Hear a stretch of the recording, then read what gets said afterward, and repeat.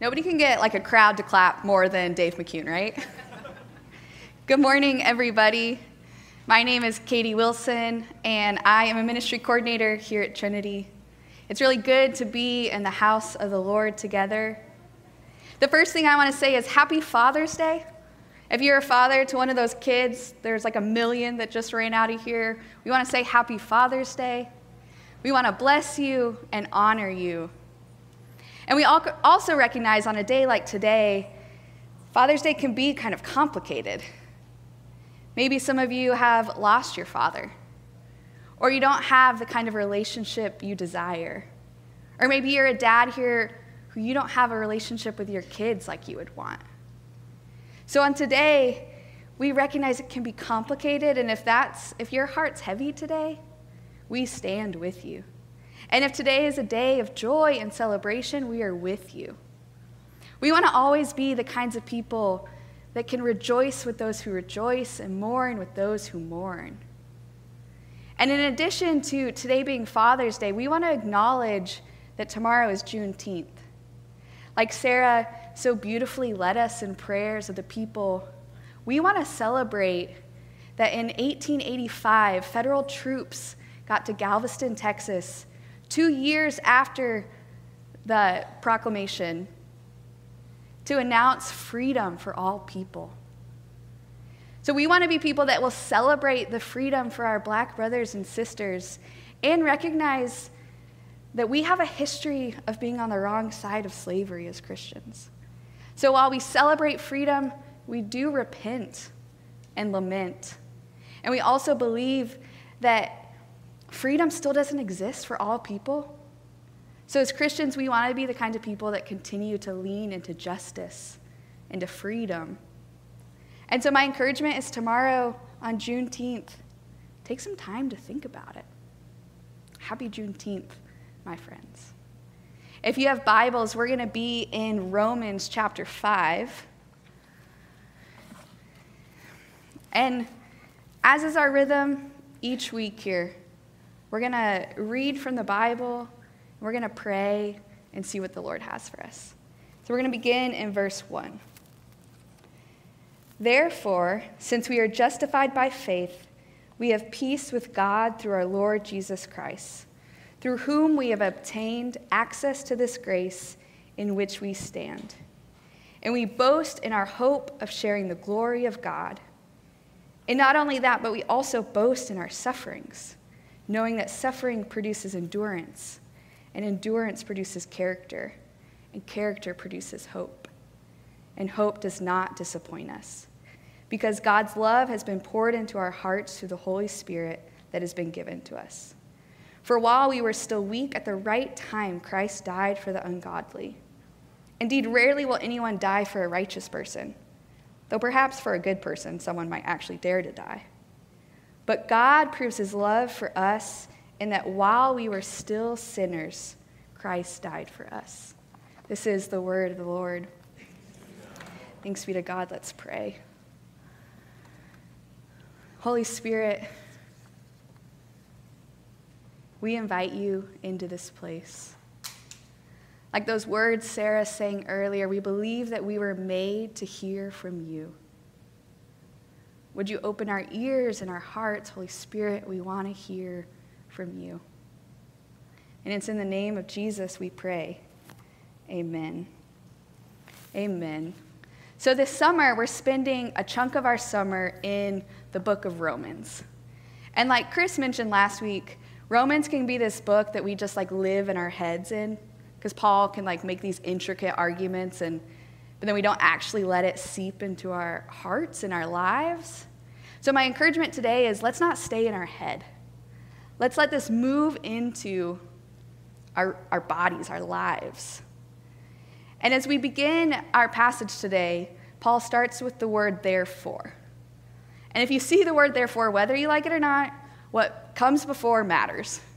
So we have to think about what has Paul been saying these first 4 chapters. And truly, Paul says a lot of things in those first 4 chapters. But the primary thing we need to know at this point is he's been building this argument for justification by faith. That if we believe in Jesus and his death and his resurrection, we are made right with God. In our passage, we see this shift in tone where Paul's no longer trying to make an argument or convince us, but rather is telling us, what are the benefits when we are justified with God? What are the benefits when we're made right with him? And he tells us the first benefit we have is that we have peace with God. And that word with actually matters because it's not like this internal peace. It's this peace of a reconciled with God. We who are sinners can be in relationship with God. We can have peace with him. And then Paul says that we can also have hope. And that's where we're going to spend the rest of our time together today, is talking about hope. Hope is this expectant longing for something, this belief that fulfillment will come, that there will be goodness. And I got to just be honest with you guys that hope feels really hard for me sometimes. That I look at the pain in the world and in my life and the lives of those I love, and it's really hard for me to see goodness, to believe that goodness is coming, to believe that God is working, to believe and hope is really hard for me. If you've been around, you know that one of our favorite scholars around here is N.T. Wright, and he wrote this book called Surprised by Hope, which is a great book. But I always say if I were to write a book on hope, it would be called Triggered by Hope.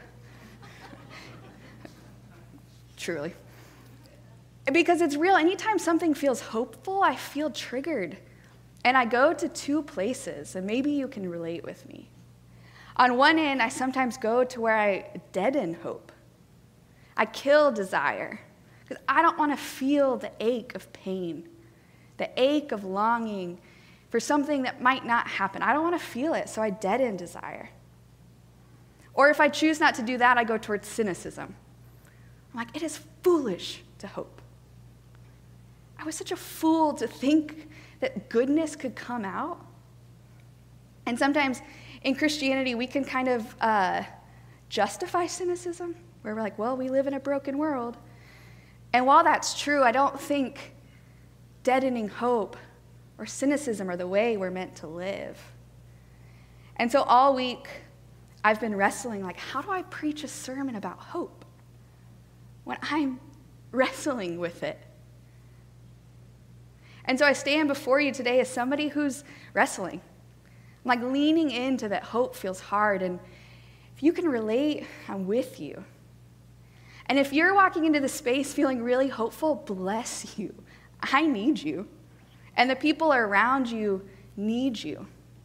I believe that we are meant to have hope and community. There's been people in my life who, when hope has been hard, have held on to that torch of hope for me. And I hope that in different seasons, we each get to hold on the torch for those around us. So I've been wrestling, and Lord, I literally want to fight Paul in every verse in this chapter. But I came to this point where I was like, Lord, I believe that you speak through the Bible. I believe that your Spirit is working. I believe in this faith. So show me how these words can be true. Show me. And so my hope today is that we wrestle together with what Paul says about hope. And the first thing we see Paul talk about with hope is he says we boast in our hope of sharing the glory of God. And that word boast here, we usually think a negative connotation for boast, don't boast. But what Paul's talking about is this joyful confidence. This joyful confidence. And this hope of glory that he talks about is that ultimately those of us who believe in Jesus will live in a redeemed and restored world. That death will be no more. That tears and fear will be no more. That these bodies that are decaying will be resurrected. That we will be in the presence of God fully. And I sometimes forget in my day-to-day life of, a million things going on that I have a story that's headed somewhere. that we have a story that's moving towards goodness. There's hope in that.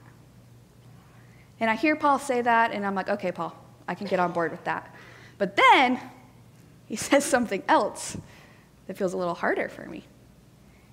He says, and not only that, but we also boast in our sufferings, knowing that suffering produces endurance, and endurance produces character, and character produces hope. And so we see here Paul's second point, that suffering can ultimately lead to hope.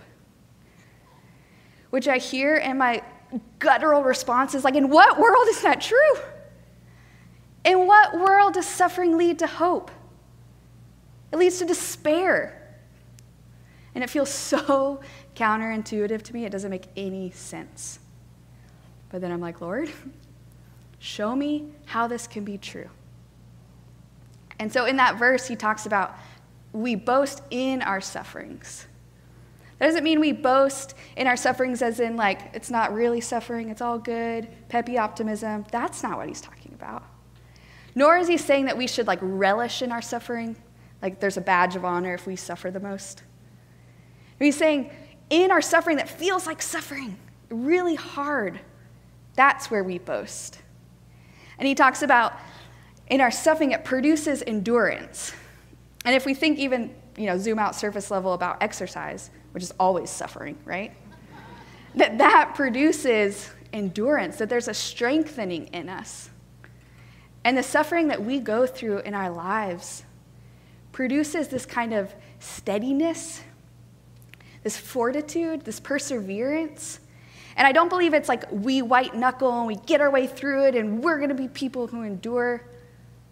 We don't create endurance. We don't produce it. Paul says suffering produces endurance. And then he talks about how endurance produces character. And in the Greek world, when they talked about character, it was like etching a marble stone, like creating and substantiating a kind of person. And so Paul says when we suffer and when we endure, that it creates in us the kinds of people that we're meant to be. And then he says, and character produces hope. And I really don't believe that this is some like super linear, neat, tight, packaged reality. I think it's something that doesn't make sense, but is mysterious. But what I do know is that in the deepening of suffering, somehow hope is born. And I have seen it in my own life, and I've seen it in the lives of those around me, that suffering can produce hope. I grew up in Colorado, which is where my parents still live. I think they're watching now. Hi, guys. And yes, I say Colorado, not Colorado, but you can say it however you want. But I grew up in Colorado, and I have a younger sister named Emma. She's 3 years younger than me. And when I was 7, my younger brother, James, was born. And James was the sweetest little baby. Like, he had this toothy grin and this giggle that was contagious. Like, you couldn't help but laugh when he giggled. And pretty soon after James was born, we found out that he had a liver disease. And I remember being 8 at that time and praying that James would be healed. And I hoped for it. I believed with every fiber in my being that James was going to be healed. I remember imagining like driving him to soccer practice. Like, I don't know why that was like the pinnacle of like, I'm going to be able to drive him to soccer practice. And we called him Moose because he was really small, but we had hope that he was going to grow to this big, strong man like a moose. And I remember having this hope that maybe if he needs a liver transplant, I could give my liver to him. I prayed and I prayed and I hoped. And right before James's first birthday, he died. He died in what was supposed to be a minor surgery. And I was devastated. My world was rocked. How could God let my brother die? And I, even as a young 8-year-old, was warring with that, was warring with the hope in that. Yeah, I know that James's death and his life have formed me. I think I'm the kind of person that doesn't run away from pain in other people's lives because I've been there. And even though I war with hope, I can see the hope in that. A couple months after James died, I went to summer camp, and I remember the speaker was talking about like Jesus and heaven and accepting him into your heart, the deal. And I remember it was like, this feels so obvious, right? Like James is in heaven, and all I want is to be with him again. And if you're telling me that accepting Jesus in my heart leads to heaven, then I'm in. No brainer. And in this really innocent and true way, James and his death and that suffering led me to hope in Jesus. And now does that like tie up in a neat bow? No, my brother was dead. And I still even now think about what my life would look like if I had a 21-year-old brother. And that hurts my heart. And when I think of a redeemed world, I think the first, what I'm most excited for is to hear Jesus' laugh. I think Jesus' laugh is going to be the most pure, amazing laugh we've ever heard. But a close second is I can't wait to hear my brother's laugh again. And I say that with a hope that feels achy and expectant,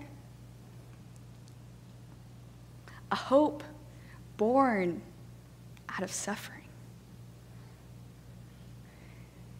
And so again, it's not like a formula, it doesn't make sense to me, but I've seen in my life suffering producing hope. And then Paul goes on to say, right after this, he says, and hope does not disappoint. And immediately I'm like, Paul, what?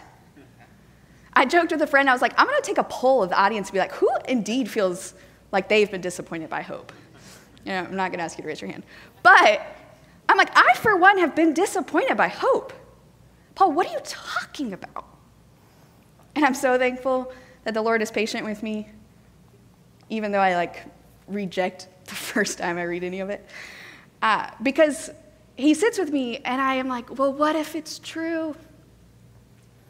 What if hope doesn't disappoint? And thankfully, in that verse, there's not a period right after hope does not disappoint. It goes on to say, because God's love has been poured into our hearts through the Holy Spirit that has been given to us. Hope does not disappoint because of the love of God. The hoping for my brother to heal isn't what led to the disappointment. The circumstance, yes. Beyond disappointing, it was devastating. But it wasn't the hope. The hope was actually my 8-year-old self believing in the goodness of God and saying, children shouldn't die. That's not the way things were meant to be. And that is a good hope. Yet our circumstances do lead to disappointment. We don't have to pretend that that's not true. We don't have to pretend that we don't live in a world where terrible things happen. The hope doesn't mean we ignore that. And I don't know if you can think about times of suffering in your life where there's been pain, and I wonder if you've experienced the love of God in those places. And if you're in that place right now, my hope is that in that tension of hope, that you do experience the love of God. You do experience hope. And a hope that ultimately doesn't disappoint us. And the last thing about hope that Paul talks about is that Jesus is our living hope. In the last verses, Paul says, "For while we were still weak at the right time, Christ died for the ungodly. Indeed, rarely will anyone die for a righteous person." And then I feel like he just kind of muses and was like, well, maybe for a good person, somebody might die. But then the key is, but God proves his love for this, that while we were still sinners, he died for us. That while we were weak, and in times when we have no hope, in all of our humanity, that's when he died for us. We didn't have to muster up this hope and be like, yeah, Jesus. No, he died for us while we are at our weakest. And what I see Paul saying is that Jesus is our living hope. It's not just we put our hope in Jesus, but he himself is our living hope. That in his body it holds both death and resurrection. That Jesus going to the cross and dying was suffering, and on the other side was resurrection. There was hope. Suffering produces hope. And then, because he was resurrected, because he conquered death, hope doesn't disappoint. Life wins. Resurrection is more real than death. That's our hope as Christians. And sometimes it can be hard, right, to believe that God loves us. But Paul tells us the proof we need is the cross. The proof that you and I need to believe that Jesus really does love us is seen on the cross. So maybe it doesn't make sense to hope. But it doesn't make sense in the same way it doesn't make sense that God's rescue plan would mean Jesus dying on a cross. In the same way it doesn't make sense that Jesus would be raised from the dead. And in the same way that the Holy Spirit launched the church 2,000 years ago, and we're still talking about it. That doesn't make any sense.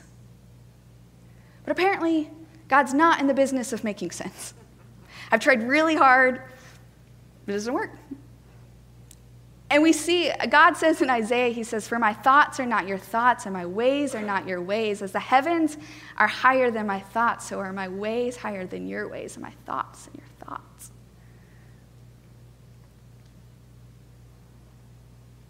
His ways are higher. Even if it doesn't make sense, that doesn't mean it's not true. Even if I want to fight it, even if it doesn't make sense, it doesn't mean it's not true. Light wins. Freedom wins. Hope wins.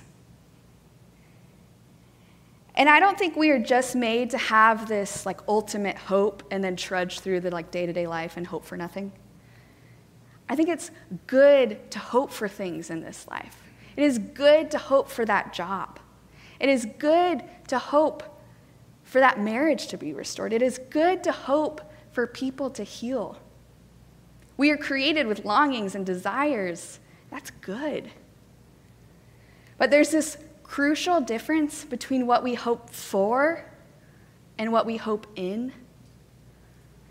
Between what we hope for and what our hope is. And if Jesus is our living hope, that means we can have hope for things that make us see the goodness of God in the land of the living. We can hope for things that make this world more as it was meant to be. That can't be where our hope is in. And my last thought for us is that when we're wrestling with hope, it's not just this ethereal idea. If Jesus is our living hope, then hope is a person that we can duke it out with. That Jesus can handle our disappointments. He can handle our anger. He can handle our sadness and our confusion. And he can be the one that brings joy and hope. So I don't know where you are this morning. I don't know if you're walking in this space feeling very hopeful or pretty hopeless. And maybe you're in this space and you're like, I don't even believe in Jesus. I'm telling you, he's the hope. But regardless of where you find yourself with hope, my encouragement with you is to take it up with Jesus. Take it up with Jesus. Because he is our living hope. He is the hope that doesn't disappoint. He is the hope that brings life. Jesus, would you give us the ability to hope? Jesus, we believe and help us in our unbelief, to believe that you are our living hope. Amen. Amen. Before we come to the communion table, I have a few questions for reflection for us, just to spend a couple of minutes. My guess is you're not going to wrestle with hope in 2 minutes, but maybe you can get the wheels turning. And these questions are, what's your relationship with hope like? And be honest. And then what does it mean in your life for Jesus to be our living hope? Nate will come up to preside over communion after a couple of minutes. Bless you.